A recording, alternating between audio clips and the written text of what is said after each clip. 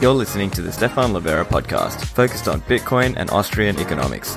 Listen in and learn alongside me as I interview some of the sharpest minds ranging from economists, software developers, investors, entrepreneurs, and writers. Hey guys, my guest today is Laolu Osuntakun, also known as Roast Beef. He is the CTO of Lightning Labs and a highly talented developer, leading a star team working on the Lightning Network. I recently had the chance to meet Laolu and Connor Fromknecht, also of Lightning Labs, while they were in Australia for the recent Lightning Summit, and showed them around Sydney for a day, which was a great learning experience for me. Both really cool, talented, and hardworking guys. Just a quick note before the interview, please note this one is more technical and not suitable for a Lightning newbie. If you're new, I recommend first listening to certain earlier episodes of my podcast, particularly episode 23 with Rusty Russell for a great intro overview on Lightning, and also episode 9 with Brian Vu. Once you've listened to these interviews, I think you'll be in a better position to listen to this one with Laolu. Also, apologies and just a caution that there was some scratching noise. I've done my best to minimize that and cut it out in post-production, but there was only so much I could do. Also, this interview is quite fast-paced, so I recommend listening with headphones and not speakers for this one.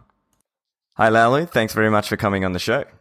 Yeah, well, it's good to be here. Yeah, so it's been a while since the Lightning Summit was on, and now you are back home. How's things back home? Not bad. Just, the usual, back to work. Just the regular stuff. But Australia was great also. Like, I'd never been there, and I was like, wow, this is actually, it's like spring here. This is different. Fantastic. Yeah. So look, Laolu, I know you told me on the day, but I just thought it would be, I thought it was an entertaining story. Yeah. So if you could just maybe tell the listeners, what is the origin story of the roast beef name? Okay, yeah. I feel like I've, told this a few times. I guess it's never really been written down. But, so roast beef came about, I think when I was in 9th or 10th grade. So maybe this is when I was 15 or 16 or so. I was basically I was playing World of Warcraft at the time. And at that point, Blizzard actually kicked everyone off the private servers I was on. So okay, maybe I'll actually go onto the public servers. And I needed kind of a character name. I remember I just got back from football practice. And my mom got me some Subway. So I was kind of sitting there in my computer trying to make my name for my Or Currenta or on the game itself. And I was putting a bunch of different names. I couldn't get anything going. And I was like, okay, well, I'm eating a roast beef sandwich right now. I had a Subway Club. I put in roast beef with the T. That was taken. I was like, damn, what am I going to do now? And I took off the T, and then it wasn't taken. And then from there on, the past 10 years, I'm always roast beef and everything. I'm roast beef on everything other than Instagram. There's this Norwegian kid that has it. I've messaged him a few times. I guess he's not going to give it up. But if you see a roast beef on the internet, it's probably me. I know. Doesn't he know who you are? Come on. I don't know. The best part about roast beef, I think, it's just kind of funny. It's kind of we're doing all this serious cryptocurrency, Bitcoin work. It's roast beef. It's I don't know. I think it makes me laugh, which is why I like it. I love it. Yeah. So, look, you just came back from, sort of roughly a month ago, November in 2018, we had the Australian Lightning Summit in Adelaide. So can you maybe just give an overview on, what it is and what happened? So basically Lightning Summit, this time was in Adelaide. So some people may not know, but originally we had a summit in Scaling Bitcoin. This was in 2016, Scaling Bitcoin Milan. We kind of we're at the office of BHB. And at that point, we were all kind of be working on kind of like Lightning implementations ourselves. We decided that, okay, is this a good point to actually, kind of synchronize and to make it interoperable. So that was a 2-day thing or so. And we decided, okay, we're going to do it again. The point of this one was kind of not really the super far off, next gen Lightning stuff, kind of the things that we all know that maybe really need to get in, things kind of dual funder, splicing, AMP and things like that as well. So it's kind of a 2-day thing. We talked, so mostly it was kind of deciding what people were interested in getting in. We're kind of going to leave the kind of specifications on to the mailing list. And right now there's a lot of traffic on mailing list right now about kind of the nitty-gritty details of things that are actually going to go in next time. But I thought it was great. Adelaide was a great town. I've never been to Australia. We had some time to check out some other cities as well. But I thought it was a pretty productive trip. And we actually got a lot more done than I thought. Because initially we had this really, really long agenda. I was like, damn, are we going to get through everything realistically in 2 days? But at the end, we even had time left over. We just got some beer and okay, well, great job everybody. So that was great. Fascinating. And then what was the most exciting in terms of the technology coming out of the Lightning Summit? So some of the cool stuff, so I think we actually kind of had this cool kind of rendezvous protocol that I didn't realize was actually possible before. That's been pretty cool because that can add some increased privacy into the system itself. Another cool thing is kind of there were some measures added for light clients. So things where you can, rather than maybe you watching the chain, you can kind of get an SVB proof the channel was closed, and a bunch of like other like quality of service stuff. Probably the biggest thing that I thought was important was kind of like fixing some issues with the way that we handle fees in the protocol. Whereas before, basically, we had to kind of like guess ahead of time what the fees were going to be, and that's something actually we didn't really anticipate would be like a huge issue. Once we actually went to mainnet, it was a big issue because implementers were actually kind of like disagreeing on what fees we actually need to have. When you disagree on fees, then well you have like a lot of issues. So instead we're going to move to a protocol where instead of like agreeing on fees ahead of time, you can basically add on fees after the fact, right? And this is going to be via kind of like a child pays for parent type thing, where you can basically have like an anchor output and you can kind of like bring down the transaction after the fact. So I think that's probably like one of the biggest quality of service things I think we're going to get out here. And I'm pretty excited about that because fees in general can be pretty hairy, and this kind of like sidestep it all into the last moment, which I think is going to be a big difference. Yeah. So in terms of that child pays for parent concept, what will it help smooth the experience on? Will it basically be helping you close a channel?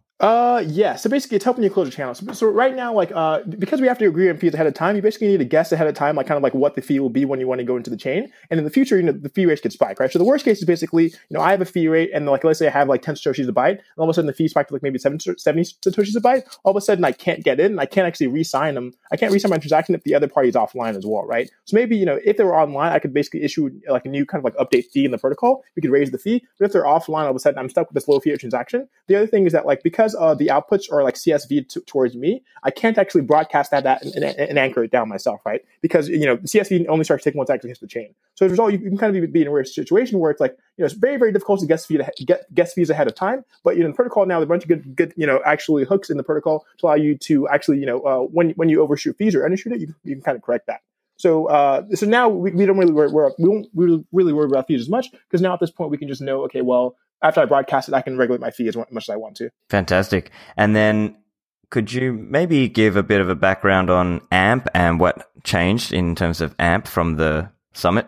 Oh, cool. Yeah. So AMP is kind of like this thing. It's called like atomic multiplier payments, and it's basically like a method to allow you to kind of like shard payments in the network. So right now, like on Lightning, like let's say you have like 5 channels, you can only actually fully send or receive with one of those channels, right? Which is pretty limiting. So let's say I had like 5 $10 channels. All of a sudden, I can't actually just send $50, right? I can only just send that $10 at once. What AMP lets you do is it basically lets you kind of like combine the liquidity of all those channels and like actually push or receive them all at once. This is actually a big benefit for the network as a whole, because all of a sudden now we can now more effectively kind of like utilize liquidity within the channels. And also it's pretty good for kind of like erratic nodes, because now like larger channels are less important. They're less important because now like with larger channel, the channel I would only be able to send a payment if I could like actually route entirely through that channel. But now I can basically shard my payments amongst a bunch of other like smaller channels, right? So we had the original version of AMP, which was kind of like based on this like secret sharing mechanism, which would allow the receiver only to pull the payment only once all the pieces got there. Then some people started to work on a different version of mailing list, which is kind of like called like base AMP or like MPP or something like that, which is a little bit simpler, and you kind of like reuses the same payment hash. The idea there is that like you can actually still maintain kind of this invoicing protocol that we have going on here, but you can with base AMP as well too.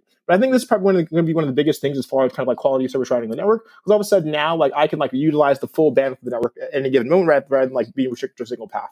And this is also pretty good for privacy as well, because now like all the payments are now like more sharded, and like you can't as easily triply correlate like a larger payment, because now I will see like 10 or so payments come by, and they may all be from different payments, or they could all be to the same payment itself. Right, and obviously my understanding on this is not as deep as yours, but with the concept of splicing, which I understand as resizing the channels that you already have. Yep. It's sort of like AMP is like an alternative to that, because you don't need to resize the channels, you just use multiple ones.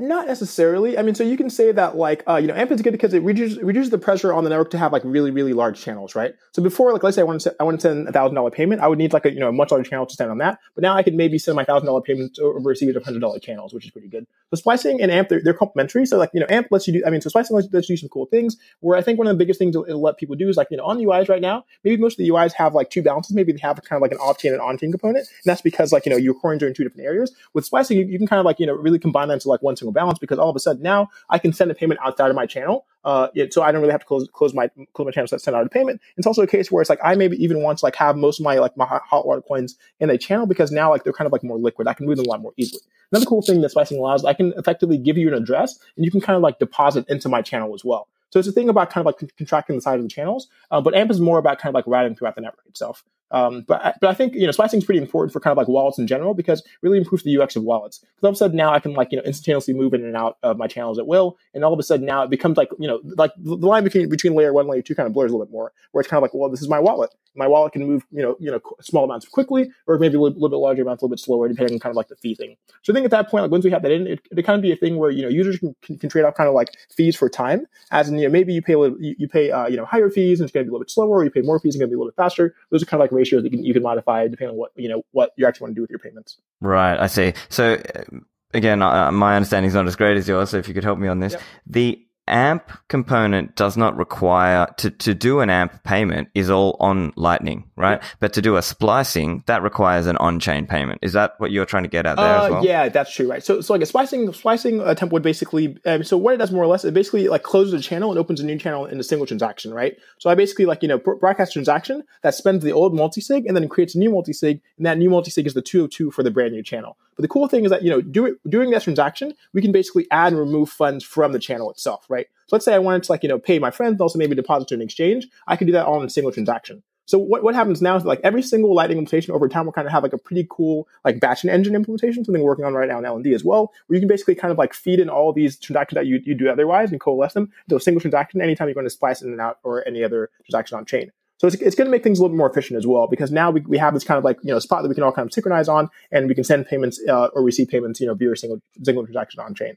It's a pretty cool feature because now it's like, batching will be kind of like a native thing in most implementations. And also in the future, whenever we get kind of like, signature aggregation, then things will be a lot cheaper and a lot smaller from there on out. Excellent. So could you maybe just outline a little bit for me around using batching within LND?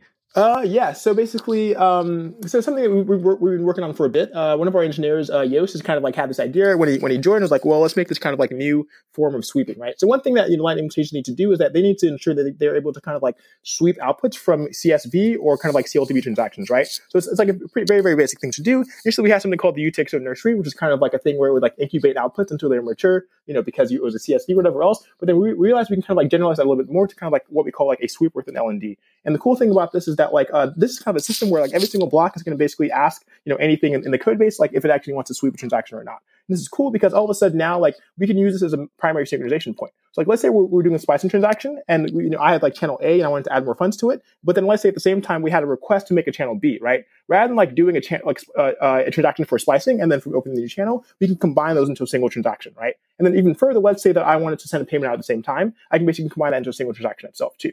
So like the sweeper in LND will basically become kind of like this really cool batching engine where ideally like LND has one transaction a block, and that one transaction is doing things like opening channels, closing channels, sweeping HTLC, sweeping CSV, sending payments, and doing everything in that single transaction. And this is pretty good for us because we're going to save on fees, obviously, because we have less transactions on chain. And also like, the system as a whole is more efficient because every single transaction is more batched, and you can save more money, when you actually batch transactions as a whole. Excellent. And you mentioned a UTXO nursery. Could you outline a little bit around what is that concept? Oh yeah, so it's something I made like a bit back, and so like whenever you close a channel, whenever you force close a channel on Lightning, you have like a time lock output, right? As the person actually force closes the transaction, and this time lock output has like a CSV value, and CSV meaning that like there will be like a delay until you can sweep it, right? So back in the day, I guess this is like 2015, 2016. I was like, well, let's make a UTXO nursery. The idea is that like anytime you close a channel, you give the output to the nursery, and the nursery kind of like watches over the output until it's mature. And by mature, I mean that can actually be swept, right? We can do the same thing as well for CLTV transactions, as in like before we can broadcast it, we give it to the nursery. The nursery like handles kind of like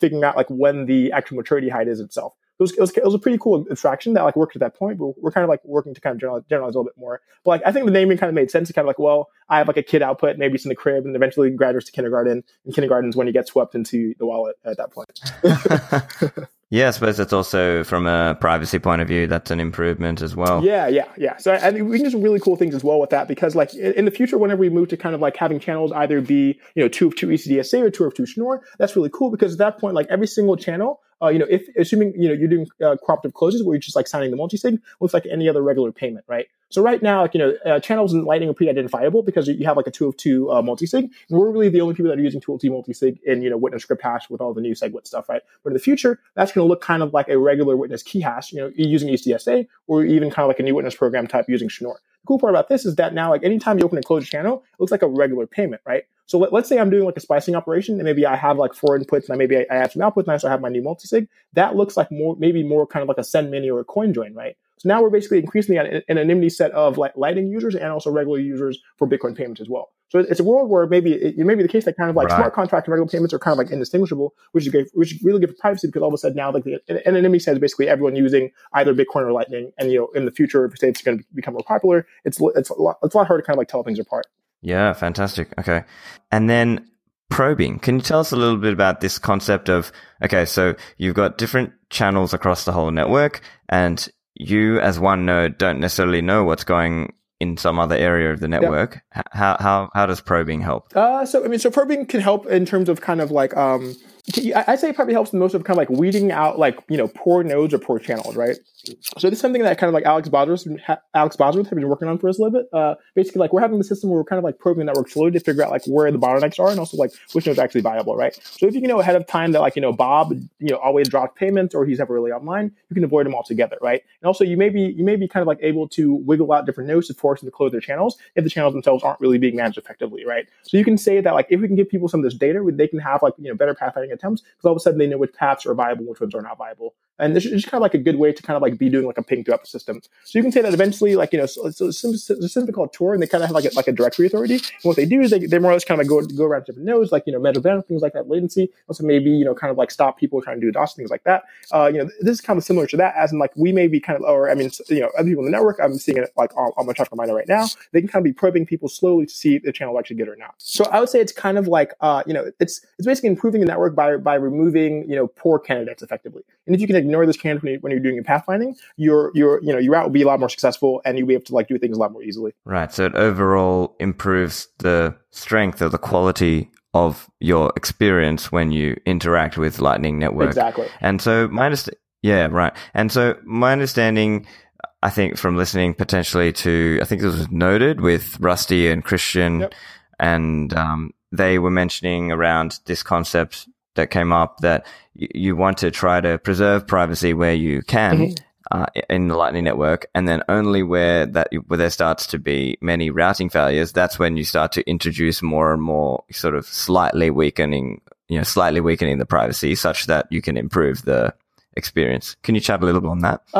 Yeah, I guess maybe I'm not sure exactly what they're talking about there, but I mean, it's a thing where, like via probing, you can basically, more or less kind of like weed out bad nodes, right? It's this thing where it's like, I think they were talking about a thing where you can kind of like identify like your probing attempt as kind of like a probing attempt. Therefore, people may not really worry about a time lock in that. The other cool thing about like probing is that like, it kind of like adds cover traffic for the network as a whole, right? So if like every single node kind of like randomly like sends a payment to some other node that they know is going to fail, that's kind of like extra cover traffic for like regular payments, right? Because even with onion routing, you still have a bunch of kind of like, vectors as far as like timing and packet analysis. But if there's kind of like a steady state of like volume on the network, it's a little bit harder to kind of like tell that someone sent a payment or not. So you can imagine, like, let's say there were no payments going on the network at all, like only one person sent a payment. That may be more identifiable to kind of like someone that's monitoring a bunch of links versus kind of like there's kind of like a bunch of noise going on, everyone's sending payments back and forth, and you slip your own payment underneath there. So this is something that Mixnets do, which is another way to kind of like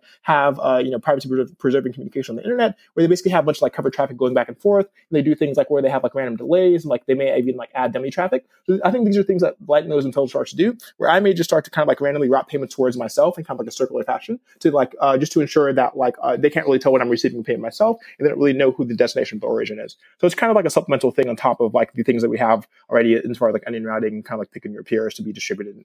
Right. Okay. And now another big topic that I wanted you to touch on was Wombology. So yeah. Can you give us a background? What is Wombology? Well, Wombology is the study of Wumbo, and Wumbo is the opposite of Minnie. And it's basically from this episode on SpongeBob where it's like he has like Mermaid Man's like belt, and like he's like trying to use it, and Patrick's like, hey, like, you're doing it wrong. We have a set to Minnie. You want to set to W for Wumbo. And he's like, what's Wumbo? Like, well, Wumbo is like, I Wumbo, you Wumbo, the study of Wombology. It basically just means big, right? It's the opposite of Minnie. And it's kind of like a joke that we developed in terms of like making channel size a little bit larger. So some people may not know is like right now in the network, we kind of have like two limits as far as payments. The first one is a limit on channel size, which is 0.16 BTC. The other one is a limit on the like largest payment, which is 0.04 BTC. These were kind of said initially back in the day is more or less kind of like trading wheels, because obviously like things are still like very, very new. We're also kind kind of figuring things out ourselves. We also didn't really want people to kind of like throw a bunch of money into the network before things were really robust. But I think maybe we're kind of like getting a little more comfortable with our implementations. In the future, we may have this kind of like special feature bit, right? So on the network, whenever two nodes connect, they can exchange information, kind of like telling each other like what new extensions they support. So let's say like, I connected to you in ISO, you had the 1 MB set, which means you like have big channels, and I had the 1 MB set as well. Then at that point, we may be able to make a 1 BTC channel, which is like, far larger than the actual current limit on this network right now.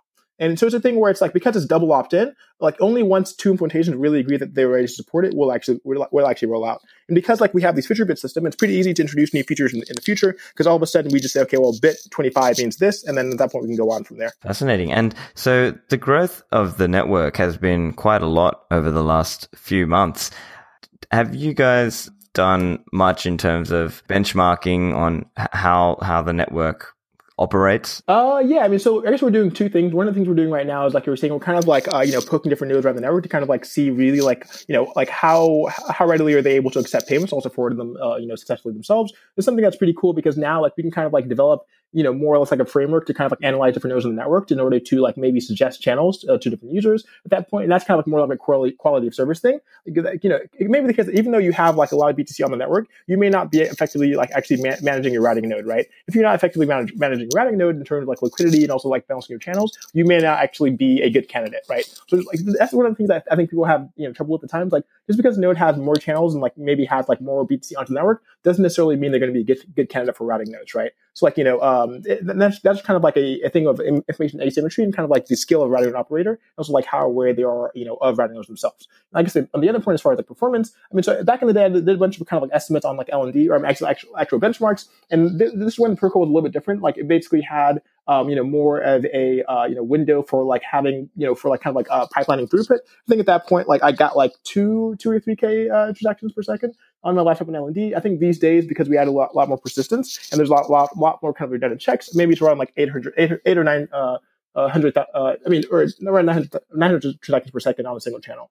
But I mean, that's one of the things where it's like on a single channel, and like the way LND is designed, it can kind of like really scale across all cores, pretty easily. It's one of the things where it's like right now our main bottleneck as far as like forwarding throughput is just kind of like disk IO, which means like writing to disk a lot, and that's not really optimized at this point. So I think those are pretty good numbers, just because like things are just not optimized at all. And I think it'll be the case that like only once we actually see us like reaching those numbers on like a regular basis, we actually go down and like try to optimize that stuff out right now. Because beyond that, there's kind of like a lot of safety things that we're working on right now, as far as like safety and quality of service, reliability of LND itself. At that point, once all that's done, like people's nodes are falling over because like there's some new streaming video Candy Crush game or something like that, then we'll actually go in there and kind of like tweak things up a little more, optimize it. Right. And so with that 900 transactions per second, was that just using an LND in a test environment with another LND? Or? Yeah. So yeah, it was just 2 LNDs at that point, and with pretty kind of like negligible latency, but actually doing like real disk IO. And then if you put it on the network, it gets similar to the thing to that. But I guess there's 2 things to point out. Is like right now there are kind of like 2 kind of like caps on the protocol. One of which is kind of like a cap on the number of outstanding HTLCs, which is the number of kind of like pending HTLCs that you can have that aren't yet settled, right? So you can understand like if this number was like 10, well, okay, that's going to really, really reduce our throughput. But right now it's around like 900 above, 900 cumulatively, which makes it a little bit better. But that number can be bumped in the future. Another thing that that was in the past before we kind of like did some specification stuff is that like in the past, like you'd be able to have kind of like multiple unrevoked commitment transactions, which would let you kind of like pipeline these updates a lot more quickly, similar to the way that TCP sliding window works. That was kind of like removed, for simplicity, but that may come back, at some point in the future. Right. And then what about benchmarking from a routing success or failure? What percentage of payments successfully route? Have you guys? I assume you guys have done some benchmarking on that also. Yeah. I mean, so do you mean like nodes that are actually on the network, like this people are operating, or? Because sometimes one of the angles people say is, oh, look, I tried to send this payment, but I just get all these routing failures. Gotcha. Yeah. I mean, so like, I feel like that's more of an issue, again, talking about like, the kind of like skill of a routing operator, where like we're saying, like, it's not really at the state yet where you kind of like just like dump money on there and like set and forget, right? You have to be actively managing your channels. So one thing we're kind of like, looking at the network right now, we're trying to like identify actually, like good nodes, as in they're actually like able to like route payments like pretty effectively. And something that Alex Bosworth has been working on the past like few weeks or so. He probably has better results than I do right now, but yeah, he'd probably be a better person, to inquire the way things are going on right now. But yeah, I mean, so like typically most of those issues are just kind of like nodes not being down, or people just not really like balancing their channels effectively. But in the future, we'll have like a lot more tools coming out to make these things a lot easier to use. And also, I think like, the thing right now where it's like there are a lot of routing operators that they're really really excited about stuff, but maybe they don't really understand kind of the implications or really like what to do, or kind of like what all like the little settings do, things like that. But I think with time, as we get more tools out there and also kind of like more guides and resources, all that will improve pretty a good bit. Yeah. And then is the idea that Autopilot will also help do some of that channel management as well in terms of rebalancing, splicing, that kind of thing? Yeah, definitely. So, I mean, so kind of like the Autopilot system that we have right now is one that I wrote, like, a bit back. It's like, it's pretty basic. All basically kind of like what it does is try to like tend the network to kind of like a scale-free network, which means that there's going to be kind of like a low degree, within the network, which means that like, there'll be kind of like like the actual path length for like the shortest path, which should be pretty low. Something we're doing right now within the company, Lightning Labs, we're really working kind of like moving that to kind of like the next generation of the system is something that kind of, like one of our engineers, Johan, and then also, Alex and Yoast have been working on it themselves. And the idea is that like, so right now the system basically has like a single heuristic. We're working on modifying that to like how it to be multi-heuristic. So rather than like looking like, one feature, one attribute, it'd be kind of like go on a series of other attributes themselves. And there'll also be ability to kind of like add your own external coordinate into the system itself, which will let you kind of like add supplementary information that may not be, completely identifiable from the graph itself. But in the future, like Autopilot will definitely grow to be doing things like, actively managing channels. Because maybe the case, let's say I have like channel A. And channel A itself, isn't really getting that much volume, and like I really have a lot of money in there. But channel B is doing a lot. But channel B maybe is able to capture as much volume because maybe it doesn't really have enough liquidity in the channel. So what the system can do, it can identify that and say, okay, well, I will take money away from channel B and put it towards take money away from channel A and put it towards channel B, maybe in the hope that like I can actually get a lot more money out of channel B versus channel A. So it'd be more or less kind of like a resource management engine for both your channels and also your payments itself. The cool thing is that you can actually like you can actually change data between these two systems as far as like making channels and also sending payments, because there may be some overlap in there, as like maybe someone that's good as far as like always like write up payments pretty effectively, maybe they also get candidate open a channel directly too. And also related to channel management, and you were mentioning there around transferring fee, the balance across channels. Yep. Another concept there is the which I'm sure you've spoken about, is around the dual funding aspect of it. So is the idea that once dual funding comes in, that would be the new default for channel opening? I don't think so necessarily. I feel like dual funding is one of the things that people think is going to like solve all the issues. And like actually like the initial version of LND, the first thing I coded was dual funding channels, right? So LND today supports dual funding channels. We even have tests for it and everything and how it works, but it's not really yet exposed on the on the network or on the RPC. Because the thing about dual funding channels like require a little bit more kind of like upfront negotiation. Because it's the case like even if like I think you're a good person or whatever else, I may not really accept, I may not want to actually put money up in a dual funding channel. Because at that point, like if you go down, like, my coins are actually locked there too. Well, the difference is like for a single funding channel, I can basically just instantly open a channel to anyone else, and there's really not really much thought that they're going to put in because they're going to accept the channel. While for a dual funding channel, because like you both have money up, it's a little bit more of kind of like a more of like an involved relationship, right? You may not want to accept dual funding channel from just anybody, but you may be accepting single funding channel from a single person. The other thing as well is I think there really aren't as good as tools there for people to kind of like do rebalancing the channels and managing liquidity. But like the past few months, we've exposed some tools in LND or kind of like some RPCs,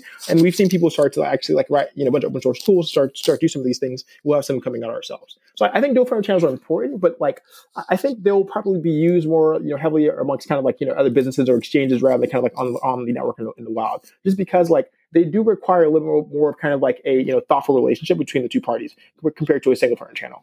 I see.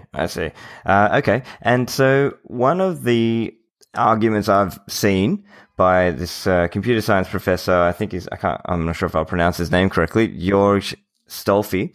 He basically, he made an argument that routing won't be feasible. So he was trying to say, look, finding a viable payment path in the LN requires knowing the channel states, which are unknown by definition. There is not enough data to solve the path finding problem, no matter how many developers you put to work on it. Now, Greg Maxwell did weigh in with his thoughts on this, which is, as I understand it, it's essentially the point that Lightning is not dependent on absolutely perfect routing. Therefore, you don't need to know all that global information, and you don't need it to be completely current. So do you have similar thoughts, or would you articulate a different answer to that challenge? Yeah, I think he's totally right. Because like unlike Bitcoin, like every single Reddit node does not need to have like the actual same view of the network as a whole, right? So if you ever seen any of these explorers, you kind of like see that some of them have different numbers than others. That's because like you don't need a global view of the network. You don't also need like synchronized view amongst every single node in order to actually do these, in order to actually do writing successfully. So I think it's a thing where he's like looking after this kind of like really idealized model, but like it's one of the things where like in practice, like that stuff doesn't really matter, right? Like there are a number of kind of like impossibility theorems and kind of like CS or things that are kind of like deemed like very, very hard problems. But it's typically the case that in practice, if you add things like a little bit of randomness, then it's fine, right? You may not be able to find like the theoretically optimal solution, but you have like an okay solution which works in practice and is okay. It's one of those things where I think it's also funny where it's like whenever you're working on a problem, someone tells you it's impossible, you're like, well, I guess I'll work a little bit harder on this, right? So yeah, so I think it's a case where you don't need global information because like at that point you can make adjustments, right? Because you can kind of like iterate and kind of like make adjustments and kind of like feel a little bit more out of the network, you can more effectively route. So you think of it like right now we have something in LND that we call mission control. And it basically learns from like your past attempts, like which routes are more likely to be effective in the future. So once again, it's kind of like a pretty basic version that we have right now. But some of our engineers, Johan and Yost, are working on a more kind of advanced system, which will kind of like factor in the probabilities that like certain routes work well based on the past experience. So it's one of the things where you don't need global information, and also like if you remember basically which routes worked before, you can kind of like you bias yourself to going to Bob again because you did things more successful in the past. Then you can have like a lot more, you have like much higher success rate when you're actually doing routing. Right. And you mentioned there's also the potential of retrying. So you could try the payment, it might fail, but then you can retry and we'll find another route. Exactly. And so it's one of the things like, just like on the internet, right? Like whenever I'm sending a packet somewhere, like it may have failed like, three or four different times versus, either due to like timeouts or queues were full or something like that, or like, maybe like routes change, but to the end user, that was really never surfaced, right? So I think it's the same thing in Lightning, right? Even though like you did a payment, maybe you had like 5 attempts and like the last one worked, like that's okay, right? As long as that like the latency, isn't super perceivable for the end user. And like, whenever you're doing anything, like the idea is always like the lower level is going to like kind of hide like much of the details and give you kind of like a much more abstracted presentation as far as like what's going on. Right. Okay. And so I think that pretty much answers that question. How about now Neutrino? So that's BIP 157 and BIP 158. I suppose before we get into this, can you maybe just give an overview on what Neutrino is and what problem it's solving for the non-technical people? Oh, definitely. Yeah. So Neutrino is basically a new kind of like light client or SPV mode for Bitcoin. So, typically the version that people are using right now on their phones, it came out maybe like around like 2013 or so. That's like BIP 37, right? So the way BIP 37 worked, it basically did something, put all your addresses in something called like a Bloom filter, which is this kind of like probabilistic data structure, meaning that like sometimes it's going to tell you something is in there, but it may not actually be in there, right? So what the BIP 37 nodes do, they basically send this Bloom filter off to the full node, and then the full node for every single block can kind of like check against the Bloom filter to see if an address is maybe yours and then send you the entire block. This has some issues because like all of a sudden now you're more or less giving all your addresses to the full node, and they can do things like kind of like get several of these Bloom filters and intersect them to kind of like more effectively figure out what your addresses are. The other thing that was an issue with BIP 37 is that like actually caused a lot of strain on full nodes, right? So there are a bunch of kind of like nuisance DOS attacks that you could do. You could basically have like a Bloom filter that matches everything and cause the full node to always send every single block, right? And so at that point, like the full node also had like a bunch of state for each client, meaning that every single client that connected to it had to have more and more shit that went on further and further. And just generally, like BIP 37 has been proven that like it's very, very difficult to kind of like manage the filters themselves, right? So the idea was that the clients would themselves kind of like manage their false positive rate of the filters and tune them, more or less depending on what actually is going on. But I think in practice, none of the implementation actively did that effectively, and they had some issues with that. So what Neutrino is based on this this old post.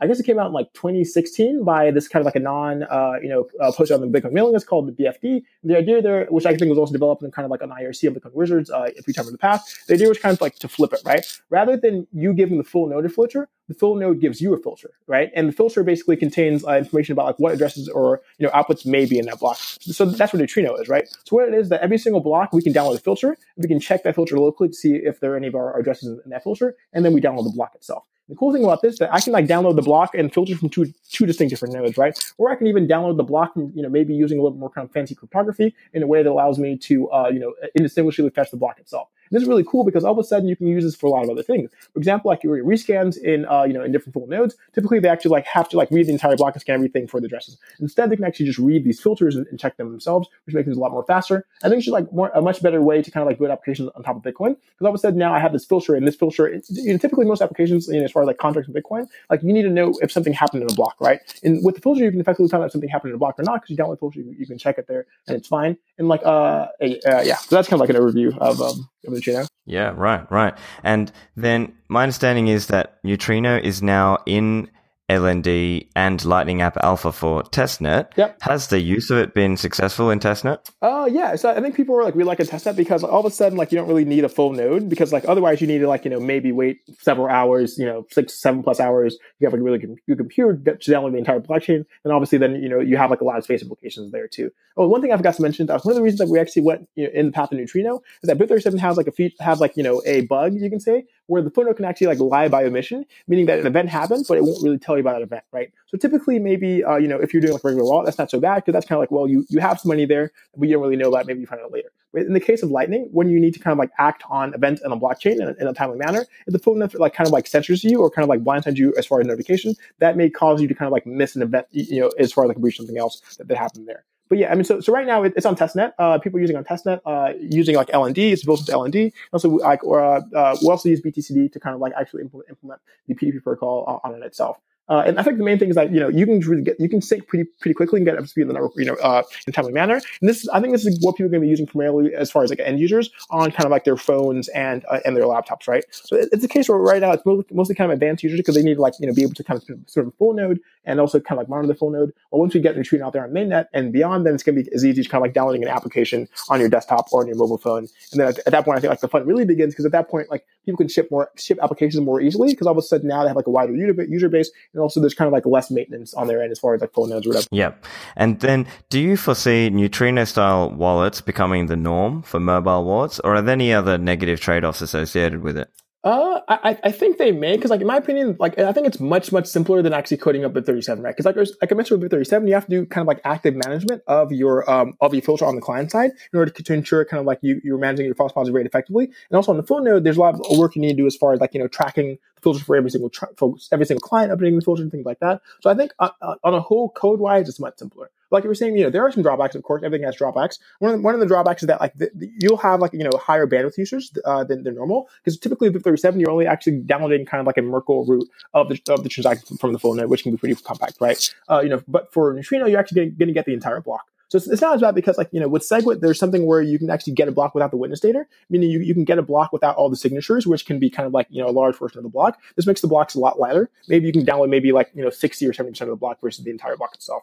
One of the kind of like drawbacks of Neutrino is that like, we don't actually get unconfirmed transactions, right? Because we're always, getting filters from actual blocks, we don't know that a transaction is in the mempool that you can actually validate. It's one of those things where it's like, as a live client, you weren't even really able to validate that an unconfirmed transaction was actually valid, right? Because you didn't really have the UTXO set. So I think it's more of a thing where it's kind of like more of like a user experience thing, where people are typically used to whenever they get someone sent a payment on their phone, they see, okay, boom, there it is. Like I have it going on there. So one of the things where we can add this onto Neutrino as well, just by kind of like either fetching every single transaction, or this idea that I guess haven't really talked about millions yet. You can kind of get like a stream of just kind of like the address and the amount from a full node of every single thing in their mempool. And at this point, you'd be able to effectively filter this out, and at least have like a UI indicator that, okay, boom, here is the here's the payment that you've been receiving. I see. So if I understand you correctly, it's Neutrino style mobile wallets will definitely show you all your confirmed transactions that have been sent to you. Yep. But as they currently exist, if it's an unconfirmed transaction that has been broadcasted but not necessarily confirmed into a block, that will not show in your Neutrino style wallet. That's true. However, as I understand it, you're saying there are ways to try and mitigate that also. Yeah. So there's ways we can do it on top of it to get that. But I think for our use case, we don't really care about things in the mempool, because the mempool doesn't exist, and you only care about blocks. And so it's also like kind of very difficult for you to kind of like try to like spend things in the mempool, because it could be double spent. There could be other things like that. But once you're in a block and you have some confirmations, it's a lot easier, right? But in the future, I think, I see. Yeah. So I feel like, to me, in my opinion, kind of like unconfirmed transactions in a wallet are really just more of like a UX thing, right? people want to kind of like have like the thing, okay, well, like an instant experience where you maybe onboard someone to Bitcoin. They say, okay, well, like, it arrived like right there on my phone. We can emulate that, via other mechanisms, but then obviously we also have Lightning for these kind of like instant payments in the future. Right. And then are there any other reasons or are there any reasons that Neutrino technology would be difficult to implement into all the other mobile wallets, or do you think it's just going to come over time?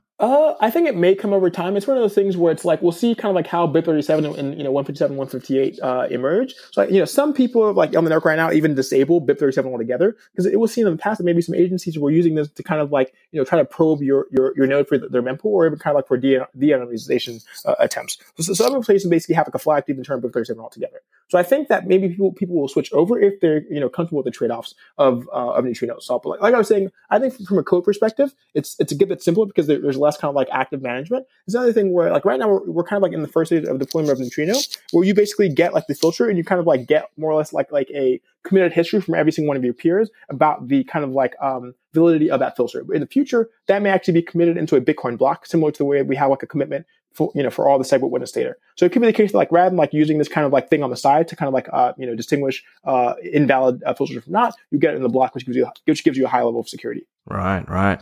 Yeah, there's a lot, and it's obviously this is quite difficult for me to follow along. And, but definitely very interesting stuff. Thank you. Yeah. So what would you say is at the top of your wish list for changes that you would like merged into Bitcoin Core? Ooh, I've got a lot. So I mean, I probably like one of the things that like probably like lowest hanging fruit, which I think does a lot for kind of like off-chain protocols in general, is sig hash no input, which is a way to kind of like allow signatures to be a little more liberal. So basically, the way right now signatures work, typically people use something called sig hash all, which basically says I'm signing all of the inputs and all of the outputs and their output value and everything else. The idea of that is like if someone took your transaction and modified it in any way, the signature would be invalid. So this is like a pretty big thing, because otherwise someone could take your transaction and modify the output value, or even stick in their address, and all of a sudden you send money to them, right? That's why sig hash all is kind of like the most conservative one people use generally. But there are other sig hash flags that maybe can be used for other things, right? For example, probably one of the use case people know about sig hash flags is like maybe back in like 2014, 2015, when Mike Hurd made this thing called Lighthouse, which is a way you can kind of like do like a crowdsource, crowdfunding type thing on Bitcoin itself, and that use sig hash single and anyone can pay, would basically let people kind of like collaboratively make like a much more larger transaction. So no input is basically like, taking everything back and saying, I really only want to just sign, I want to give you a signature, and it's valid as long as the witness is satisfied, which means I can pull money out. This is cool because all of a sudden now, like typically the way when you're making contracts on Bitcoin, you're kind of like doing more or less kind of like nested transactions, and those nested transactions, depend on another transaction before them. If that other transaction is kind of like broken or modified in any way, then you can't really pull them in effectively. But now sig hash no input basically opens things up for you to do a lot of really cool things. Probably the most thing I'm really excited for with no input are basically better ways to be doing fees. Things like L2 needs them. Also, like there are a number of things you can do with like kind of like multi-party channels, which I talked about in Scaling Bitcoin, that are only really possible once you have no input. So I think it's one of those things where it's like a very, very small change to the system, but in my opinion, the things you can do really, really blow up once you actually have that change, in there, which I'm really looking forward to. Other things I'm looking forward to are something called kind of like texting on stack, which is the ability for you to check like an arbitrary signature in the script itself, and Bitcoin script itself, which is pretty cool. Because all of a sudden, let's say I can make like an address, a special address that like maybe I can send it with my key, but if you give me like a key from yours and I can like sign that key, I can basically delegate that amount to you. You can do a number of cool things, kind of like lottery protocols, like micropayments, probabilistic payments, oracles, delegation, things like that with with checking on stack. But I mean, beyond that, there are a number of other things, but I feel like these are the things that kind of like are really, I think people generally agree that they're good ideas, and they're also like pretty small changes to the system itself. Okay, so what service or product would you like to see built on top of Lightning Network or using LND? Oh, cool. Yeah, there are a lot, actually. I mean, so I think one of the most impressive things over the past year or so has been like all the developers building on LND. But like they've been building like a lot of really cool things, different hackathons. There's like the Chainco residency. There's also kind of like all the Lightning hack days going along right now.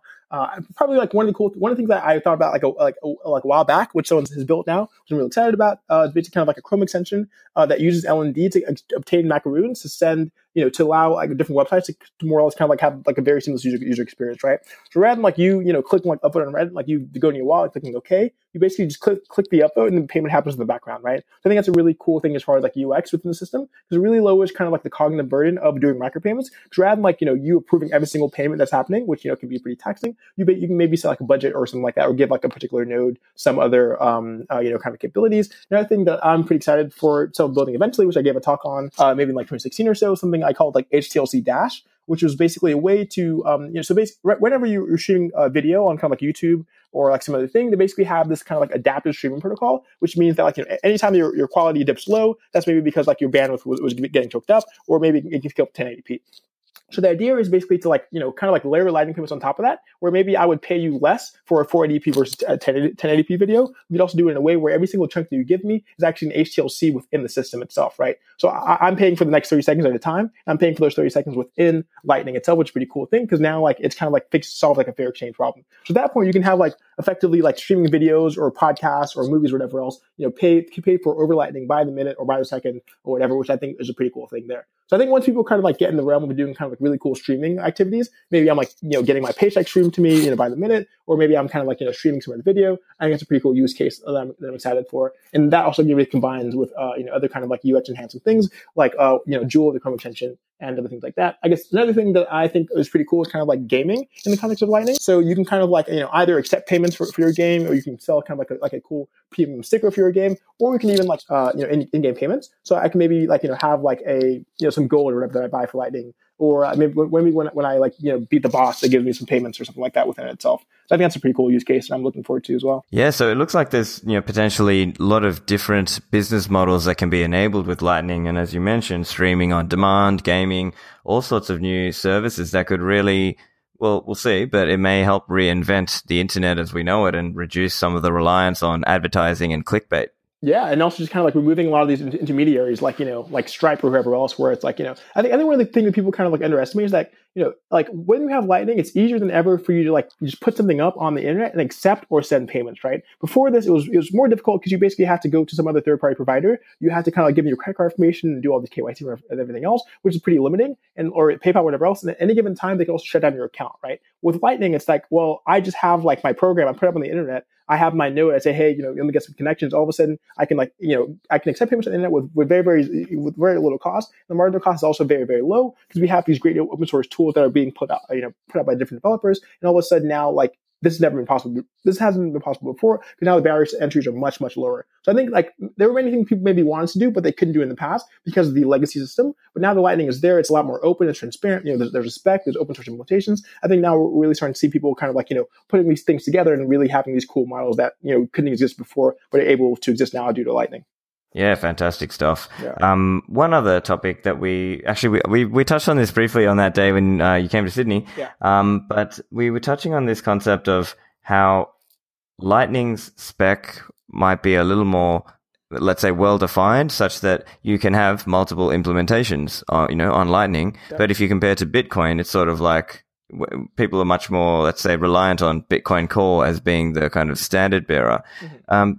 What are your thoughts there in terms of sort of the comparison there in terms of how Lightning Network works versus Bitcoin's kind of consensus? Gotcha. Yeah, I mean, so like, Lightning itself is like an overlay network. So basically it depends on layer one on Bitcoin. Well, I have opinions about layers and things like that, but, it depends on Bitcoin to kind of like be kind of like the robust, core to like actually, adjudicate any sort of like disagreement onto like the base network itself. I feel like probably like kind of like the main point is that like on Bitcoin, if you have a consensus fork, you may actually kind of like lose money, right? Someone may double spend you, whatever else, and the risk is like much, much higher. But in Lightning, if two nodes disagree on like what the current commitment state is, well, that's fine. They can just go to the blockchain and kind of like close the channel, right? I feel like the risk of disagreement on the protocol level for Bitcoin versus Lightning, it's just like it's really on a different level because in Bitcoin, it's a lot more dire because all of a sudden you can have all these double spend attacks and like exchange or whatever else. We're seeing all this stuff kind of play out with all these altcoins doing kind of like squabbling amongst each other. I feel like Lightning it's just it's a lot more flexible because there are a bunch of different types of updates within Lightning itself. I'd say maybe there's probably like 3 or 4 different types of updates. One of the updates is like an end-to-end update. So for example, like AMP is an end-to-end update, right?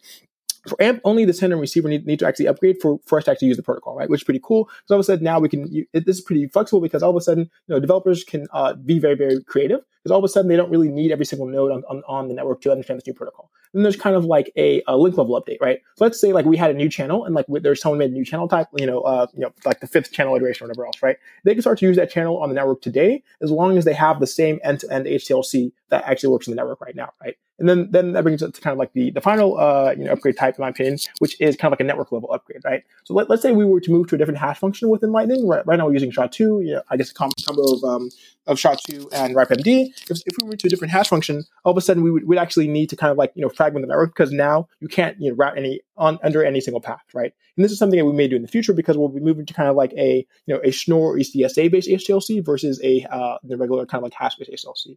I think it's a lot more flexible because you have these different upgrade sides. The main thing is that you don't really need global consensus on every single change, right? Or global consensus on like what the current state is. That's the big thing that makes all sorts of implementations pretty difficult in Bitcoin. And also why people pretty squeamish when people start to talk about Sovereign Rag new implementation, because they're kind of cognizant of that risk at that level. Fantastic insights.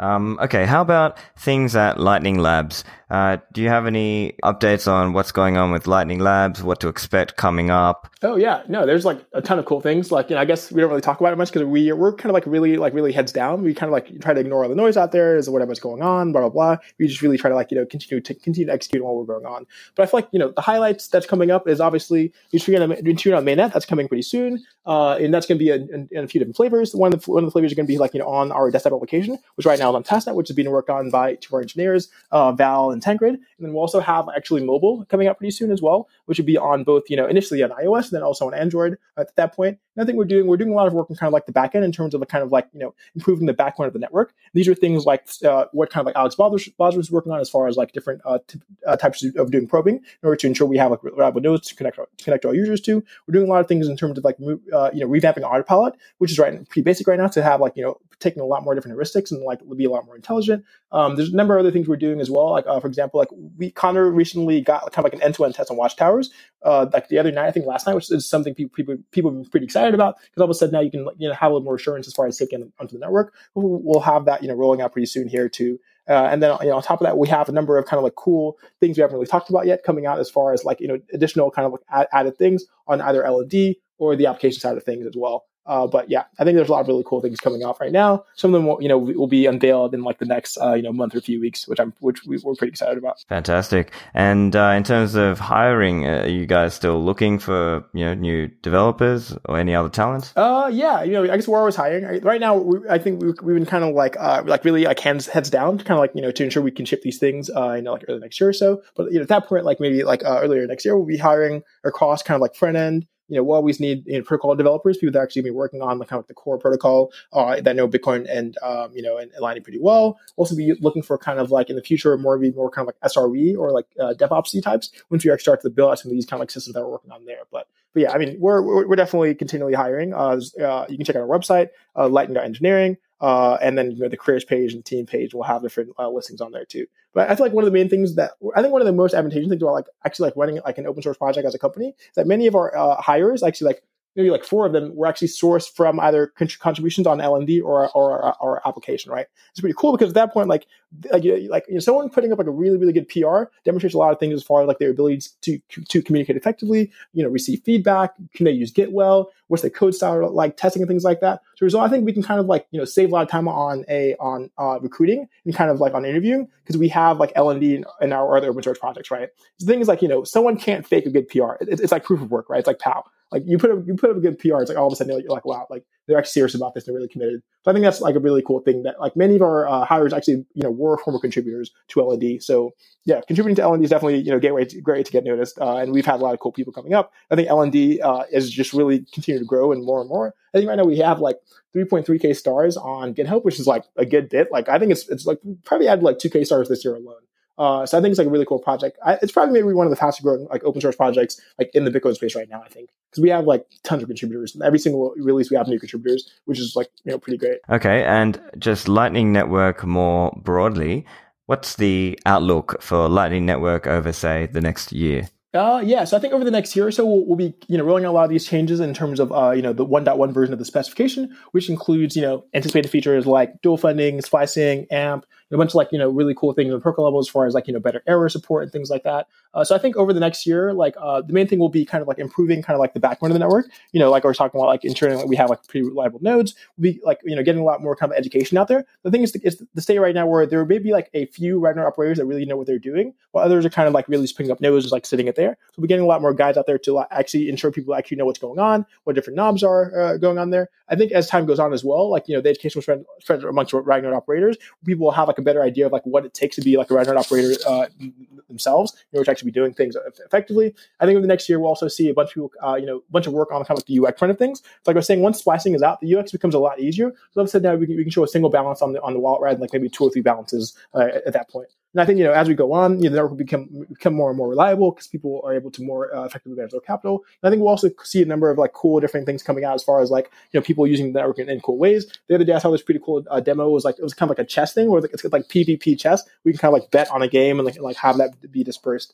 out there. But yeah, those things I'm pretty excited about. I think all that kind of like, becomes a lot more, easy once we have like really good client implementations out there on like the light clients on the desktop. And then also once the infrastructure of the routing side gets a lot more, is a lot better. I'm so excited. There's really so many cool things going on with this stuff. There's so much stuff. It's like, like I have to keep up with this stuff and then also like company stuff and then even like, Bitcoin stuff. But yeah, there's definitely a lot of news going on. Every day on Twitter, I see new things and like, people in IRC on Slack. Everyone's like just like really, really excited. It's like one of the things that Lightning for Bitcoin is kind of people kind of like, maybe got like more reinvigorated by kind of like application level development on Bitcoin itself. Whereas before it was, pretty difficult to kind of like do development on Bitcoin on your own because it was very, very low level. There weren't really many good documentation. Maybe there weren't really, libraries in your language. But with LND, because we have this system which basically like lets you, script LND in effectively any language, all of a sudden it's a lot easier for you to kind of like to jump in and actually make contribution. And I think the developer network is like growing a lot. I would say maybe like Lightning itself has contributed to kind of like the growth of the Bitcoin developer base, this year and versus anything else.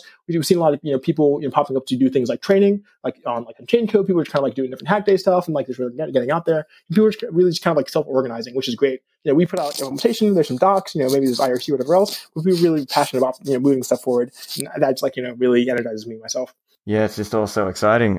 So look, I think we're pretty much getting to the end of the time. So if you got any last closing comments or just want to tell people where to find you and where to follow you, that'd be great. Yeah, I mean, so you guys know I'm Roast Beef on Twitter, GitHub, just like everything else. You can find me on LND on our IRC channel. We also have like a developer Slack, which is like really, really like high quality. There's probably maybe like 3,000-4,000 developers. People were kind of like, there's no trolling, there's no BS. People just come up there and they want to like really just like write code and kind of experiment with the applications themselves. And I say keep on the lookout for the drop of the desktop application, some of the kind of like different services that we'll be coming out with on Lightning in like the next few months or so, which I think people will be really excited about.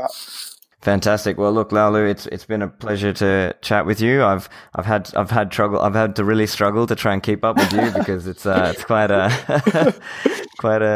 technical and difficult conversation, but at the same time so fascinating. And it's very clear to me that you guys, when I met you and Connor, that you guys are really, you're really working hard and you're really kicking goals. So great work with that. And thanks again for coming on the podcast. Yeah, great. Thanks so much. Yeah. Check out the show notes for this episode on my website, stefanlivera.com. If you enjoyed it, remember to subscribe so you don't miss out on the next episode, and please share the podcast with your friends. You can also follow me on Twitter. My handle is @StefanLivera. Thanks for listening.